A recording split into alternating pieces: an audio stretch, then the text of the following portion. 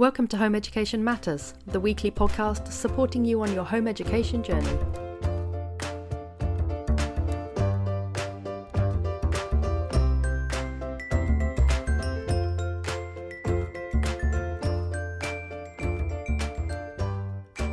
Hello and welcome to Home Education Matters, and today I'm joined by Amanda Goodchild, and we are going to be discussing the Charlotte Mason approach to home education and just to learning in general. So I'm quite looking forward to this podcast because I don't know a lot about the Charlotte Mason approach, and I'm hoping by the end of this I'm going to be an expert and I can go on Mastermind and answer all the black chair questions about the Charlotte Mason approach. So first of all, thank you so much for joining us on the podcast today, Amanda. Do tell us a little bit about your home education journey so far. Okay, so, I'm originally from New Zealand and I've been living here in the UK for 16 years. And I remember when I was growing up in New Zealand, I always thought, oh, wouldn't it be so amazing if I could one day live in the UK, because I love history and all the cultural things. And New Zealand is, it's a beautiful country. It's from a landscape or outdoors perspective, it's just outstanding. But it doesn't have the same kind of cultural history that the UK does. So I always kind of wanted to explore that. And then I found myself accidentally marrying a Brit and living in the UK, and we had our kids and we sent them off to school. I'm intrigued by how you can accidentally marry someone. Well, sort of.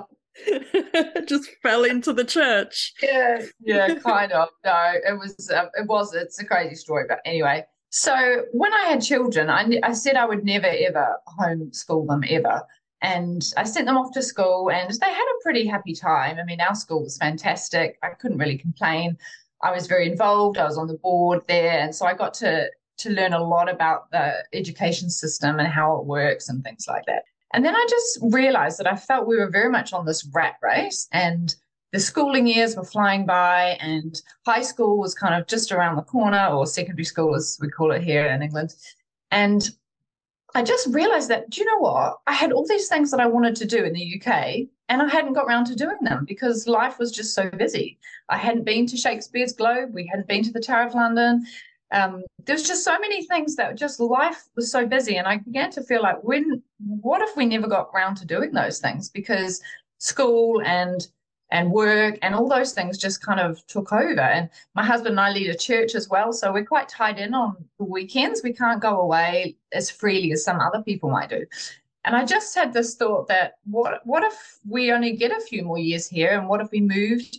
I don't want to miss the chance to actually really kind of suck the juice out of the orange, that, to use a food analogy. That it's worthy of the globe, that metaphor.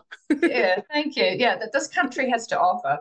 And I wasn't primarily thinking about education so much, because I said I was kind of happy with the school, but more a lifestyle and just wanting to make sure that we had the chance to really just explore, be more explorative, get out more, see more, do more. And my plan was to kind of put them back into the school system maybe a year or two later. And then as we moved on with things and I actually discovered the Charlotte Mason education, I realized that that's what I always wanted. That's the education I wish I had had. And as I kind of stumbled into it after we'd made this decision to take them out of school, I thought, oh, I really love this. We really love this. So we haven't sent them back. And that's been 4 years now. And you've got quite a few children, so I'm guessing that the school run for you was quite monopolizing when it comes to time, and just you say that you're kind of in this kind of rat race kind of thing. And I had my children in school very briefly, like a little Montessori school, very briefly, part-time, and I remember it was just such a rush. Everything was a rush, the mornings, and then you'd have this weird lull when they're in school for a few hours where you just thought about them anyway, and then you'd pick them all up again. It all just seemed like a constant sort of like flurry. Yeah, the mornings were definitely stressful for us. No matter what I tried to do, we never got there on time, and I would find myself shouting in the car almost every single day, "Why are we late again?" And I actually didn't enjoy that. And that was my kind of parting emotional comment to them as I waved them out the school gate. And then when I picked them up, normally by the time we left the car park, they were arguing and fighting with each other, and they were just tired. And so the time we would spend together really wasn't good quality time, because it was either frantically getting ready or landing at the end of the day with everyone's pent up emotions that they'd been holding on to suddenly exploding on me. So yeah, but it Yeah. is what it is. Yeah, I can see. So I can see that actually there were elements of just school taking over. It just kind of taking over your life. And so not only did you not have the family life you wanted, but you didn't get to get the chance to absorb the culture of England, whatever that may Yeah, be. yeah. I mean, we live down in Kent, and yeah, we're quite close to London, so we can get on a train and go up there. And truly, the museums up there are world class, and the fact that so many of them are free is truly outstanding. And it's very easy to take that for granted, I think, when you grow up in this country. But having come from another one, I think I really realized that there's so much on offer here, and I don't want them to miss out on the chance to actually take advantage of it. So yeah, I'm really, really pleased that we did make the choice. We agonized over it for about 18 months. So it wasn't something that we decided to do on a knee-jerk reaction. But in the end, the desire to just actually carve out a different path and not just be stuck on this rat race forever was too compelling to ignore. So we just took the plunge. And you took all children out. You weren't tempted to leave the older ones in or anything like that.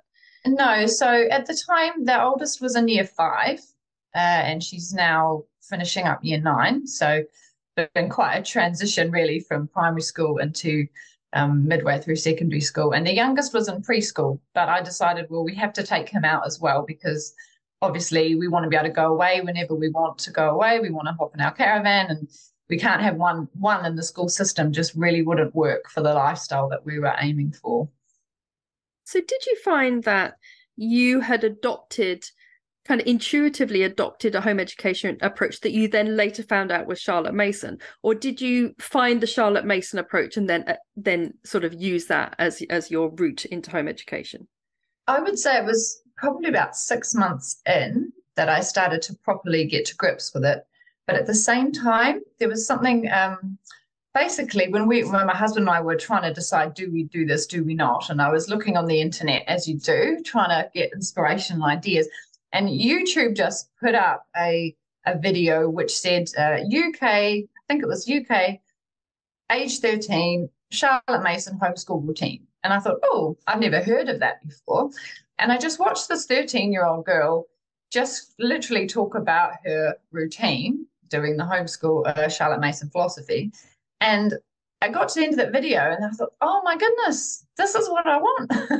So then I started researching and finding out more. And it did take a while for all the pieces to fit because it's not as simplistic as, say, a child-led learning or unit studies. Like there are quite a lot of components, but the more I've come to understand it, the more actually I do grasp the simplicity as well. So I'm pleased I put the work into to learn more about all the detail because once I've got that, I feel quite confident to change it and make it my own and adapt it to suit our family because I know what the end game is, what's the main goal we're aiming for here. And if I want to change a particular element because that's what's good for us, then I feel free to do so. It reminds me of when people learn to paint and they always say you need to learn all the rules and how to do it properly in inverted commas, before you can adapt it and do it your own way. And it sounds like it was a little bit that way where you kind of needed to know all the rules and then you could adapt it to your own journey. Yeah, absolutely. Yeah, and everyone I know who's uses the Charlotte Mason method to some degree does adapt it. There's very, very few people who stick to the rules, as you say, or the prescriptive, this is how it was done 100 years ago. Everybody is making it their own and modernizing it because it is primarily a method and a philosophy rather than a strict curriculum or yeah, you can be quite free and I appreciate that. So you mentioned that there's a kind of a simple version and then there's a more detailed version. So tell us first of all the simple version for those of us, including myself, that don't know an awful lot about it. Okay, so I would summarize the real heart of the Charlotte Mason philosophy is about spreading a feast for the child in terms of ideas and experiences, and then letting them engage with that feast however they choose to. So imagine spreading, you invite someone for dinner and you put on the table, you don't just put baked beans and baked potatoes, you put an amazing array of interesting, creative, yummy food on the table. Like a But then buffet. like a buffet, yeah, and it's beautiful and it's outstanding. But you don't go and start dishing up uh, everybody's plate for them. You let them put what they want on their plate, and if they like a certain dish and they want more of it, then they can. Or if they just want, to try and sample something and they don't particularly like it and they don't want more of it, they won't.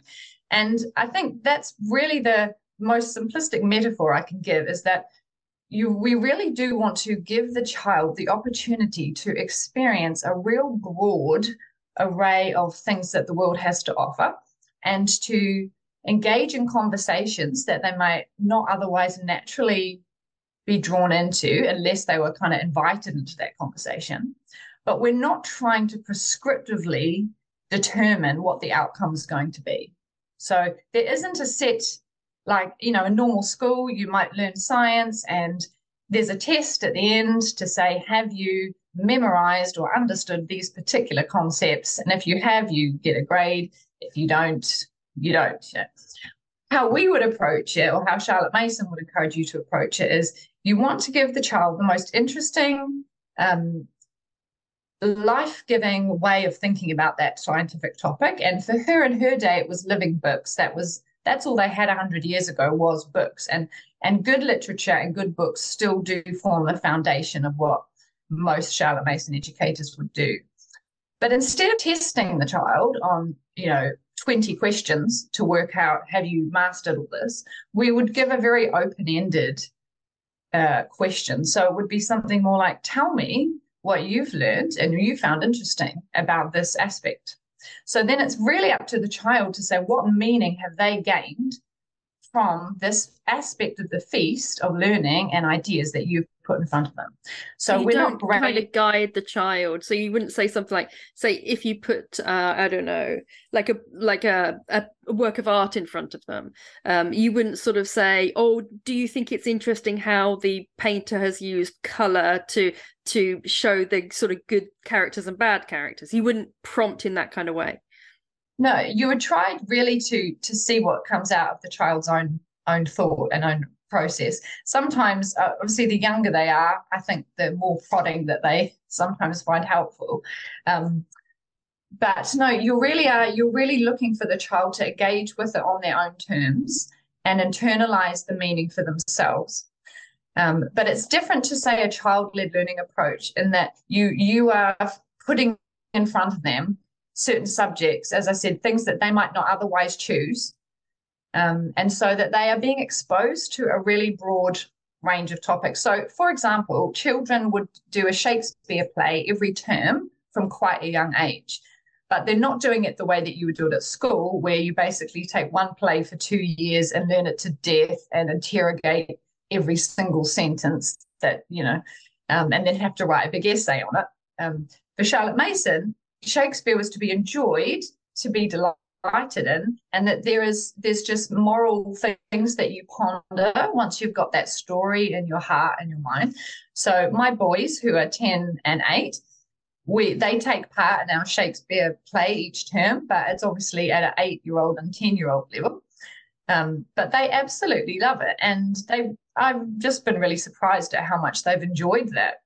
So would you say that the main difference between the Charlotte Mason approach and the unschooling approach is that when you're producing this kind of buffet of ideas, buffet of resources for the child, you control their learning to a degree by what you choose to put out? Yeah, I would say so. The older they get, the more the children have a say over what they learn. So the books that I might be choosing for them, I will get their opinion on and consult with them. But at the younger level, I'm more hands-on in choosing what they're going to be learning from. But even then, I'm still trying to tailor it to their interests as much as I can, because I know that will probably gain the most meaning. So, for example, my 10-year-old son, he just loves the ocean. He loves the sea. So for his geography book in the summer, I was really trying to hunt for a good kind of story-based book where there's a narrative, there's a character and there's some exciting things happening on the ocean that's going to teach him about navigation and mapping and all that.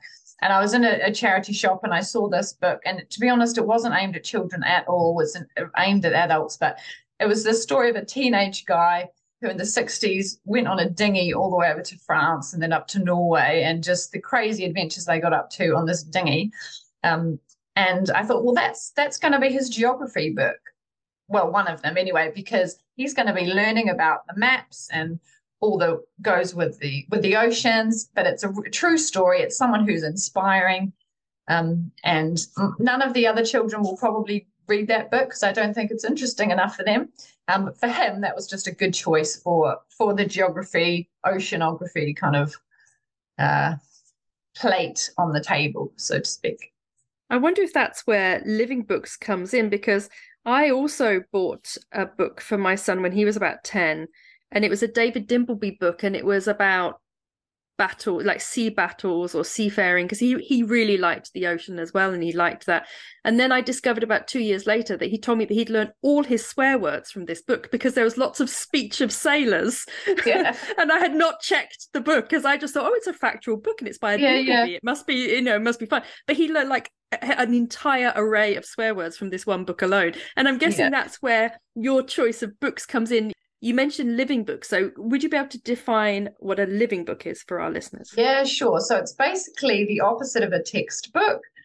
Obviously, some children maybe do love textbooks, but we're not just trying to give dry facts and a list of information. A living book is really just one which brings that subject alive for the reader, where you can hear the author's voice, that they're passionate, that they're excited, that somehow you connect with the author because you can hear their heart in it, which you just don't get in a textbook, But it also, most of us remember stories more than we remember facts. So a lot of the information or the facts that we do want to get across is presented in the story form as much as possible, especially when they're younger. And so my boys who are 8 and 10, they read a lot of story-based books, but they are quite advanced in their vocabulary and at a literary level. But we can't underestimate the power of a story, whether it's a Greek myth or about some Roman battle or King Arthur.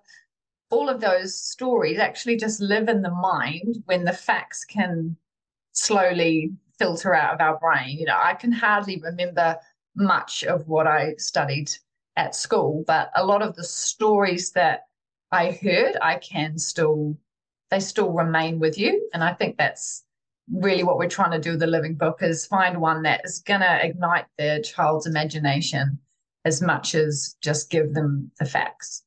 Well, that's interesting because my daughter at 13 wanted to do classical civilization, and she started this course and it was really popular, and I couldn't work out why it was so popular. And all the children on the course knew a huge amount about the Greek myths.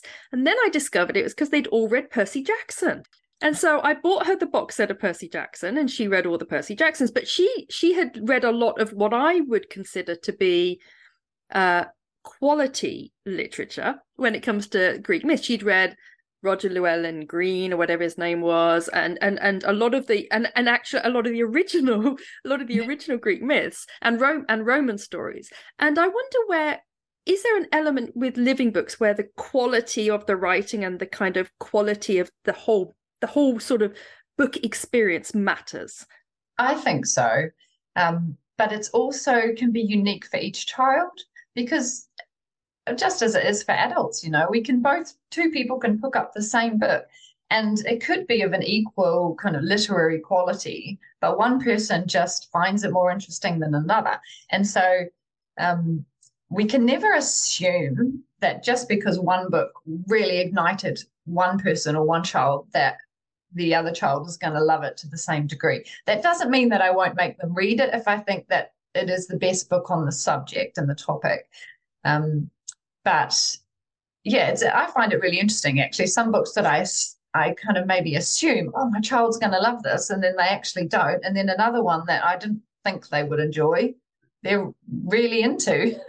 So we can't predict, because of that that personality that is unique for each child. So if a child really loved, you mentioned about how important stories are, and if a child really loved the Percy Jackson literature, or whatever you want to call it, let's call it literature, right? And another child really liked Homer, reading Homer, is there in the Charlotte Mason approach a kind of preference, or I'm trying to avoid using the term snobbishness, because I'm happy to avow that I am an outrageous literature snob, so I'm as guilty of it as anybody, but is there an element where, in actual fact, although it's good for the child to be hooked into a story, really the quality of the storytelling matters as well, or matters more, in fact? Yeah, certainly Charlotte Mason would say so. She said that children don't have time to waste on anything but the very best books that we can find for them. And she had this phrase called twaddle, which I haven't looked such into a British phrase. Was she British? Yes, she was. Phrase. Yeah, it is British. Yeah, so basically, we don't want to diminish a child's personhood and capacity for greatness by giving them unworthy books. She would absolutely say that. But it is subjective, and and in my personal case, I find I've got a bunch of books which are the lesson material that we're using, and I make sure that is of a very high standard. But then when we go to the library, I let them choose what they want to read for their own sake. So there's some books that they've just read 100 times, and that, in my opinion, would probably fall under the twaddle. And maybe Charlotte Mason wouldn't approve, but I don't mind. As long as when it comes to the intentional learning that we're trying to do with the subject, I'm confident that the actual book that they're working with is of a high quality. So it's a little bit like if your child eats one meal a day and it's really healthy, then it doesn't really matter what the second meal is, because you've ticked off all their 5 a day with the one meal. Oh, yeah, kind of. Or you could think of it like some books are like roller coasters. They're fun and exciting, but they don't stretch you. They don't demand much of you. And if all we ever did was kind of have those entertaining books, then I think that would be a problem. But there is a place for having a book which isn't an easy read and it's fun and it's not demanding, as long as we also have those books which do stretch the child and are bringing them a much bigger vocabulary than they would otherwise naturally maybe experience if they just stuck with the ones that they wanted. I think it was Aristotle who said that it's all very well having really short-term pleasures, but actually the pleasures that give you a long-term pleasure but maybe aren't pleasurable in the process have value, maybe a deeper value than the others, and you need a mixture of them. Perhaps as a society, we're not the best at having these, particularly with children. I'm terrible for, if they're not enjoying something, I sort of immediately think, even though I know the goal is good, I immediately think, oh, what could they enjoy the process of as well? But I get the impression that with Charlotte Mason, there's a certain element where that it's the right approach, and that it's that it will have a good result. And so there's, you sort of work through maybe heavier books or books that the child may not find immediately engaging, because that it's worthwhile in the end. Absolutely. And I have seen that stretching process happen, where at the beginning of the book it was quite intense. They needed my input, but 6 months later they could confidently read it without me. And yeah, it needed a bit of time. And I just have to work out, of these books that they're going to be reading, which are the ones that they are going to need me to help get into, and which are the ones that I know that they can just pick up and run with themselves. So, and a key thing I probably do need to say is that an essential part of the method is that you don't just read the book, but you have to get the child to tell back in their own words what they have taken from it. So when we talked about letting the child kind of engage with the book or the piece of art or the piece of music or whatever it is that you're feasting on, so to speak, they have to internalize it by communicating it back. And it's that process of them then deciding, okay, what am I going to say about what I've just read?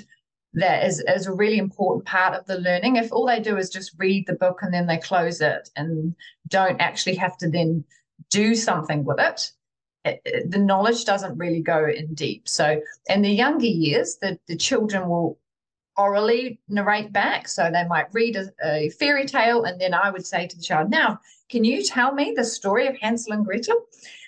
Or whatever the story might happen to be. And this is where they're really developing their creative writing skills, and they're developing their ability to articulate their thoughts, but it's not the same as getting them to do it creative writing. So I know at school, they really focus on creative writing from a young age, but in the Charlotte Mason approach, they don't do that. She separates out the skills of learning to write your letters and how to spell and how to punctuate, the mechanics of writing, as it was, is a separate thing.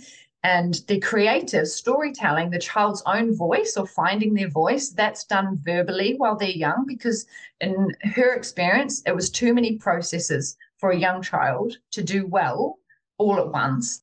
And I definitely do agree with that. We interrupt this broadcast to remind you to like and subscribe to our podcast.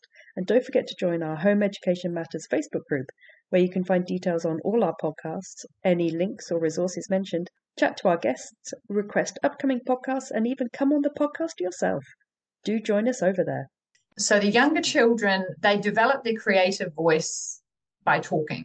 And then once they've mastered their handwriting and they can write with stamina and it doesn't hurt and they don't cry and complain about it, then when they're about 10 or 11, that's when they start actually writing down their narration. So rather than just talking them, they'll begin to write them down, but we do it slowly. So my 10-year-old, he actually much prefers typing. So he might have 12 books that he's working through in the week, and 2 or 3 of them, instead of just talking with me about them, he will be writing it down, but he likes to type it.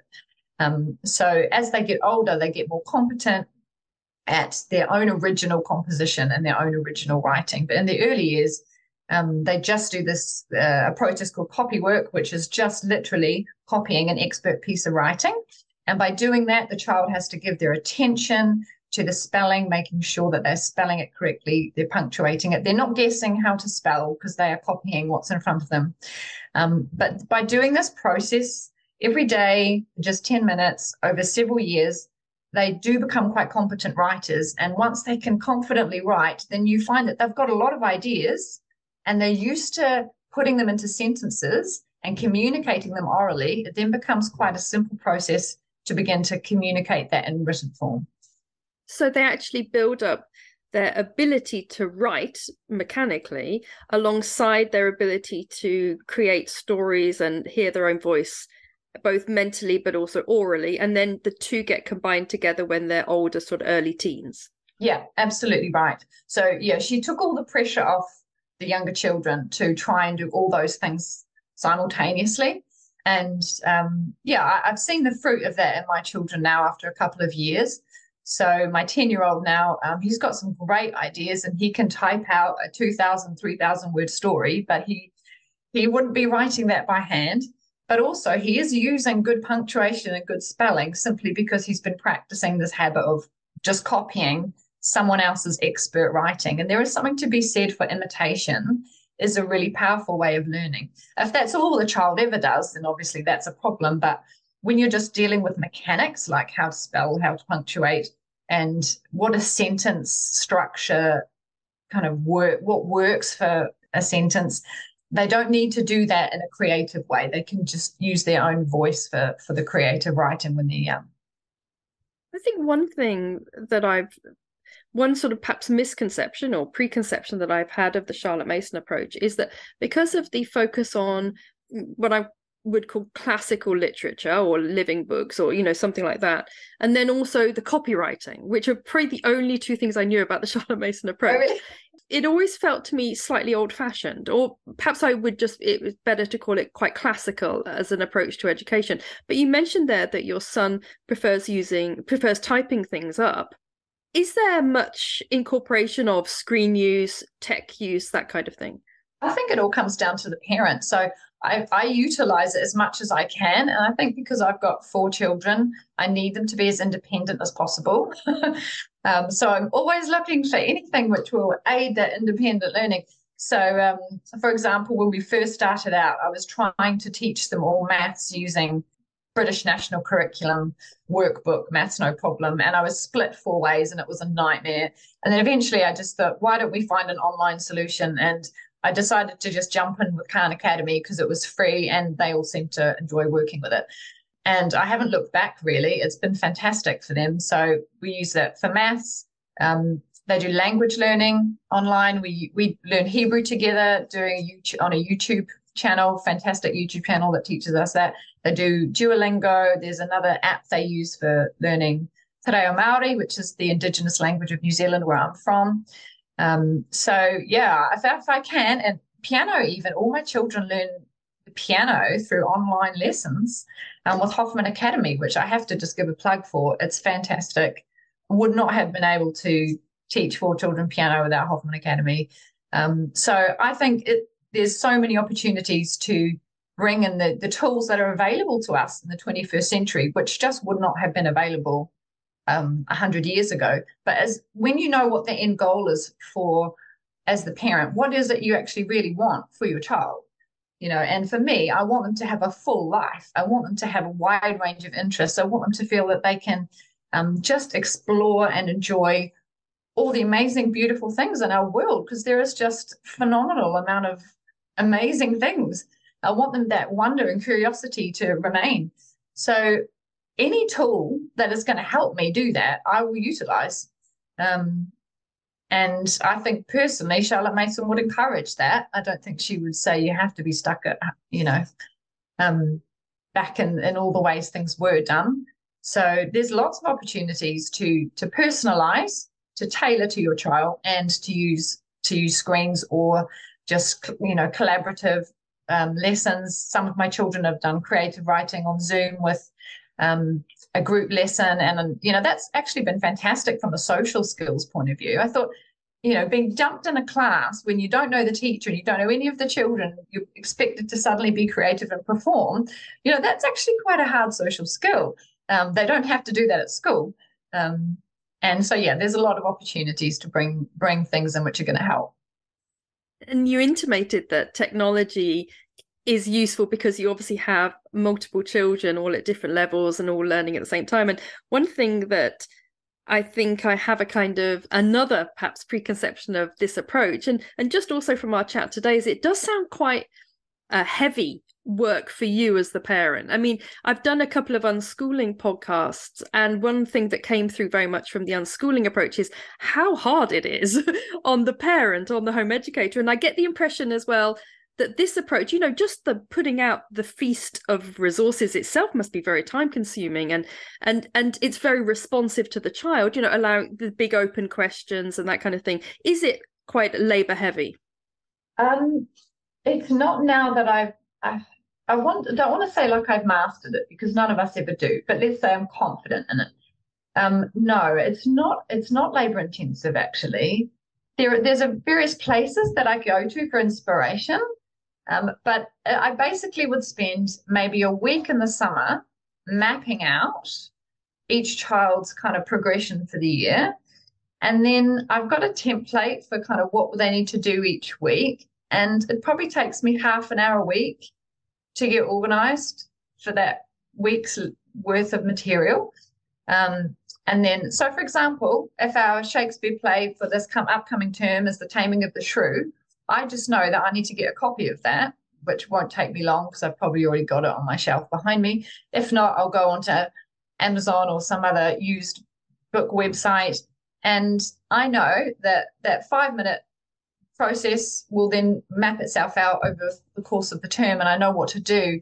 So I don't actually find that it does take too long. And my daughters, who are 12 and 14, they can go for several days without needing any involvement from me at all. Obviously, they prefer to have me involved and they like to talk about the books, and there's some that we want to read together. But if something was coming up and I just thought, I don't have time to do a lot with you guys, I know that they're old enough they know what to do, they know the routine. They could go for several days of learning without needing me around at all. I mean, that's what we all aspire to, isn't it? Especially when you have 4 children. Yeah. The younger ones, not so much. They do have a habit of getting easily distracted, and but I don't mind that either. I'm relaxed. as well, especially if it's something they're interested in. How do you find this approach works for the older children, particularly when they're getting to the age of GCSEs and things like that? Because you mentioned Khan Academy, and that's famously very American, and it's quite difficult then to map to the UK curriculum. And the beauty of the Charlotte Mason approach, from what I'm hearing, is that it puts the child's curiosity center stage, and it allows them to approach the resources how they want to. And obviously GCSEs are not like that. If only they were. And so how are you finding it now that you mentioned you got a child who's 14? How are you finding that now with the GCSE kind of age looming?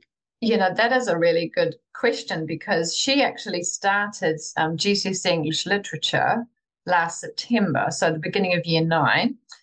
Basically, a small group of home ed friends that she knows were doing it, and the opportunity came for her to be part of this group. And so at this moment, she is working towards that and will sit it in year 10. And she just doesn't enjoy it. I can see the difference 100%. She just does not enjoy pulling literature apart, analyzing it, and writing essays about it. It's robbing her of all the joy. So here I am now at this juncture, trying to decide, what do we really want for the next 4 years?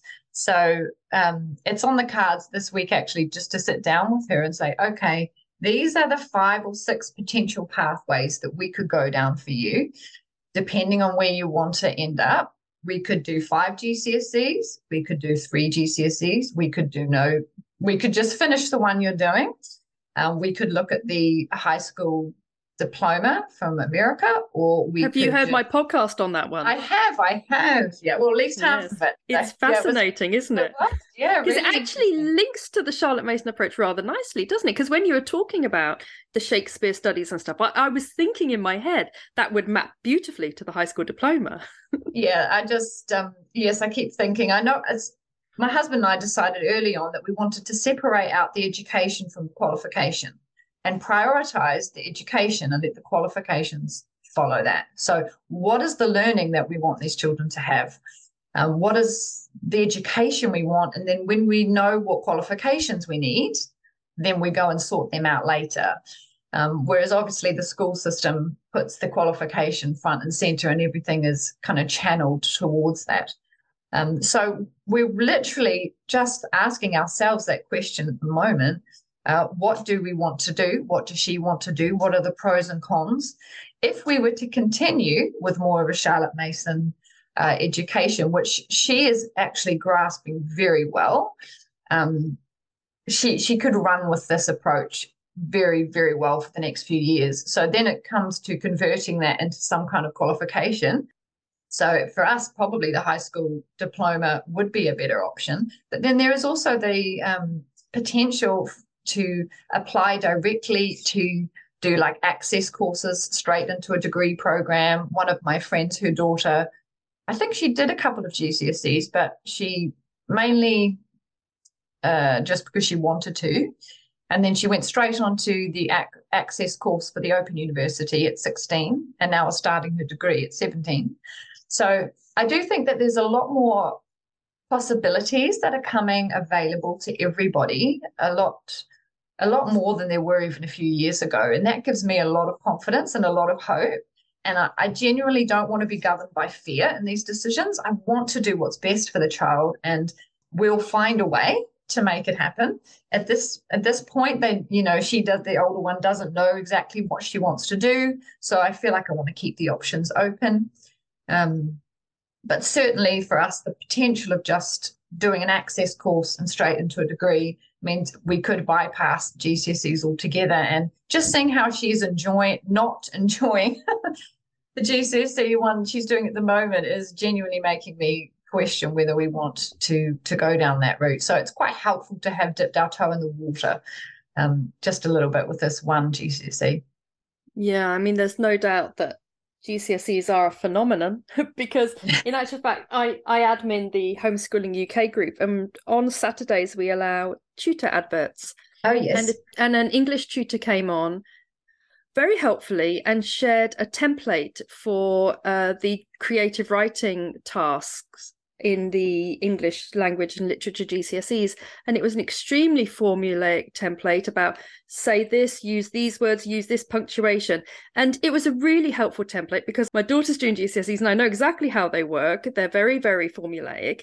But I couldn't resist posting a comment saying, where's the creativity in creative writing? Because it just gets sapped out. Even the actual subject of creative writing is the least creative aspect that you can have now. Everything it becomes what the examiner wants to see. And there's no actual creativity in creative writing anymore. It's a very depressing thing.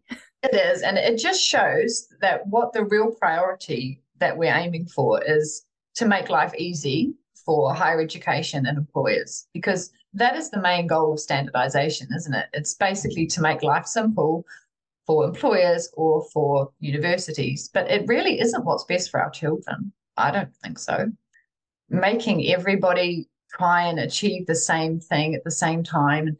And from a broader perspective as well, I don't think a nation is served well when you try and get everybody to learn the same thing the same way at the same time. When you think of the full gamut of knowledge that exists, and we're basically making the next generation learn about 0.5% of that, it just doesn't make sense to me. I think it's really helpful to have some children who really major in certain things or learn more about philosophy or economics or just all sorts of things from a younger age. I don't think that the country is served well by forcing everybody into this kind of homogenous way of learning. And that's the school system summed up in a nutshell. What's it like in New Zealand? What's the school system like over there? It's been 16 years since I've been over there. There was a big headlines this week saying that literacy and numeracy are falling off the edge of the cliff and no one can work out why. I don't think it's as academically rigorous as the UK, certainly in primary school. But New Zealand children spend a lot more time outside. They don't really wear school uniforms as much, although certainly when I was a child, we never wore school uniform. Some schools have a barefoot policy. But you have to be barefoot or you're not allowed to be barefoot. Pretty much barefoot all day. Yeah, even in class. So it's a mixed bag. So how would you sum up the Charlotte Mason approach if you could sum it up in I don't know, 3 words or 1 sentence or something like that? What would you say it is? I would say Charlotte Mason summed it up in 3 phrases. Let me quote her. She said, education is an atmosphere, a discipline, and a life.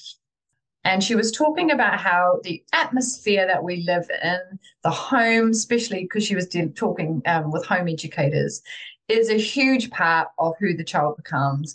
And so even things like the music that you play or just that feast that you put in front of the child as far as things that they can be engaged with and interact with is part of that atmosphere. The discipline is all about just the habits that we form do shape us. So she would always encourage a high level of attention, but for example, short lessons. So it is a key staple of her philosophy that you give very short lessons, but you expect a high degree of attention and focus, but only for a very short amount of time, sometimes 5 minutes. And then the final point there, education as a life, is really the fact that we're trying to develop really well-rounded people who understand living ideas, who engage with ideas. She talked about the mind needing to feed on ideas as much as the body needs to feed on food. And if you can nourish the child's mind with worthy ideas and interesting ideas, and the world is full of things to think about, then that is really the life that the child will grow into, and the fullness of the life that they will grow into. One quote she said here is, "The question is not how much does the youth know when he has finished his education, but how much does he care? And about how many orders of things does he care about?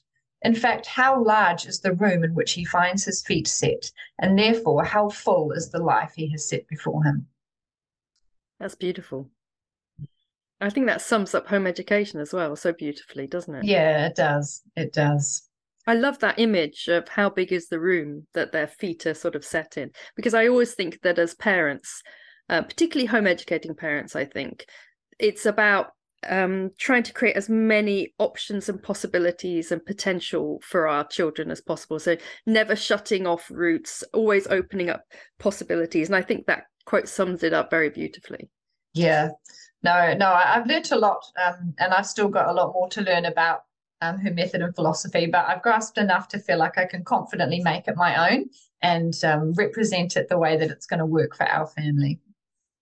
So, Amanda, you're clearly a Charlotte Mason expert. So I wonder whether you've got any resources you would recommend, or maybe I think you've written a book, or you have a website or something. So do you want to tell us a little bit about those things?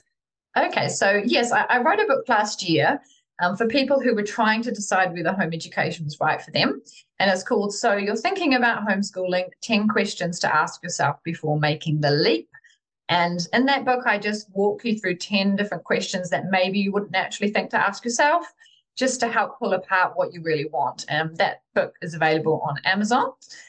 And I created a open and go copywork program inspired by the Charlotte Mason method. And basically, it's something that your children can do independently that doesn't need the parent. And I found when I was starting out that I love the copywork ideas we've talked about earlier, but trying to get 4 children to know what they were meant to be doing every day just became a total headache. So I wanted something that they could open every day and knew exactly what they needed to do without me.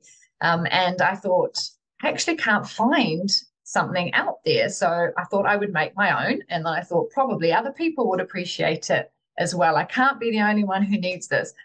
So I've created a program called Copywork Cave, and it's basically a downloadable PDF that you can print at home. And I've specifically designed it so that it doesn't use too much ink, because we all know how frustrating it is printing things that drain our ink cartridge. And each collection will feature a different mix of literature, of quotes. The older years include things like essays and speeches from famous moments in history. The older ones also will use Shakespeare excerpts as well. So there's a whole mix of literature that children are writing out, poetry. And every day it's just literally laid out so the child can see, I'm copying this poem today and I know where to copy it. And then the next day they can start it all over again, but with something new and something different. So I've got 3 different levels. Level 1, which is kind of 6 to 8 year olds. Level 2, which would be more 8 to 10. And then level 3, which is 10 to 13, 14. So it's about finding what kind of level your child is right, will suit. And then I've got 2 different versions of that. I've got a classic version, and then I've also got a Christian version, which includes a passage of scripture from the Bible for those who want that. And then I've got UK and US spelling for all of those different options. So I really have tried to think of everything that might be helpful to a wide variety of different people. And the website is called copyworkcave.com.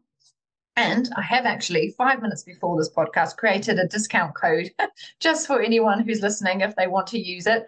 So I've created it as POD20, POD 20, and that would give 20% off any of the collections on the website. Fabulous. We love a discount code.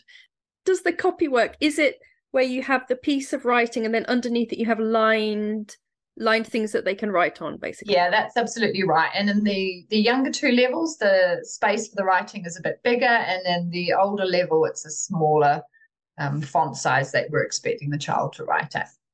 And how long do they tend to spend on that a day? So how long would it take, say, like a 10-year-old or something to do their copy work using your system? Yeah, well, it depends on the child's writing stamina, but Charlotte Mason's instruction was 10 minutes a day maximum. Any more than that, and the child's losing focus and they're getting bored and tired. So I've tried to select passages, poems, paragraphs from speeches, which will take around 10 minutes for the average writer. But again, every child is different, so it's hard to predict. I know my older children, because they're just so fluent with their writing now, they will easily do their copy work in 10 minutes. I do have a YouTube channel if anyone would like to see. I break down, for example, my daughter's full routine of what it looks like for her. in year 8 on there and year 7. So it goes into a bit more detail about, what a typical week would look like. And my my YouTube name is Homeschool Hack. So if you Google that and you see me, Amanda, I'll be there to say hello. I don't know how many home educators are on YouTube, but I feel like there ought to be more. I think we need to be populating YouTube. So. I really do think so. I think, I don't know, when I came to this country, I found the British people in general were a little bit more reserved about putting themselves forward and feel that they need to be an expert to even say something. So whereas Americans are a little bit more happy to just have their opinion for the world, aren't they? In actual fact, it's interesting you say that, because I think looking back at my podcast episodes, like a good proportion of them are with Australians, Kiwis, Americans, Canadians. Actually, I think they are sort of disproportionately represented. Maybe it's because you're more confident about putting your voice out there. Maybe, but anyway, I think we should encourage as many of us from the UK who are doing it here in England to share our experience, because we do all learn from each other, and there's always something you can glean from someone else, isn't there? That's exactly why I'm doing the podcast. So yeah, and it's great. So thank you so much for doing it. It's a real service to people, I think, to keep stimulating our minds with new ideas and new ways of thinking. Well, I love a podcast, and there weren't that many out, and so I thought, well, I'll just pretend I'm Antipodean and go out there and put my voice out there. Wonderful. Yeah. Well, thank you so much for joining me today, Amanda. It's been really lovely speaking to you. And any links that Amanda mentions, I will be putting on our Facebook group, Home Education Matters. So feel free to come on there and find the links for any of the things that she's mentioned today. Thank you again, Amanda. It's been lovely chatting to you. Thank you for having me. Have a great day. Thank you so much for joining us for today's Home Education Matters podcast. See you at the next one. Have a lovely day.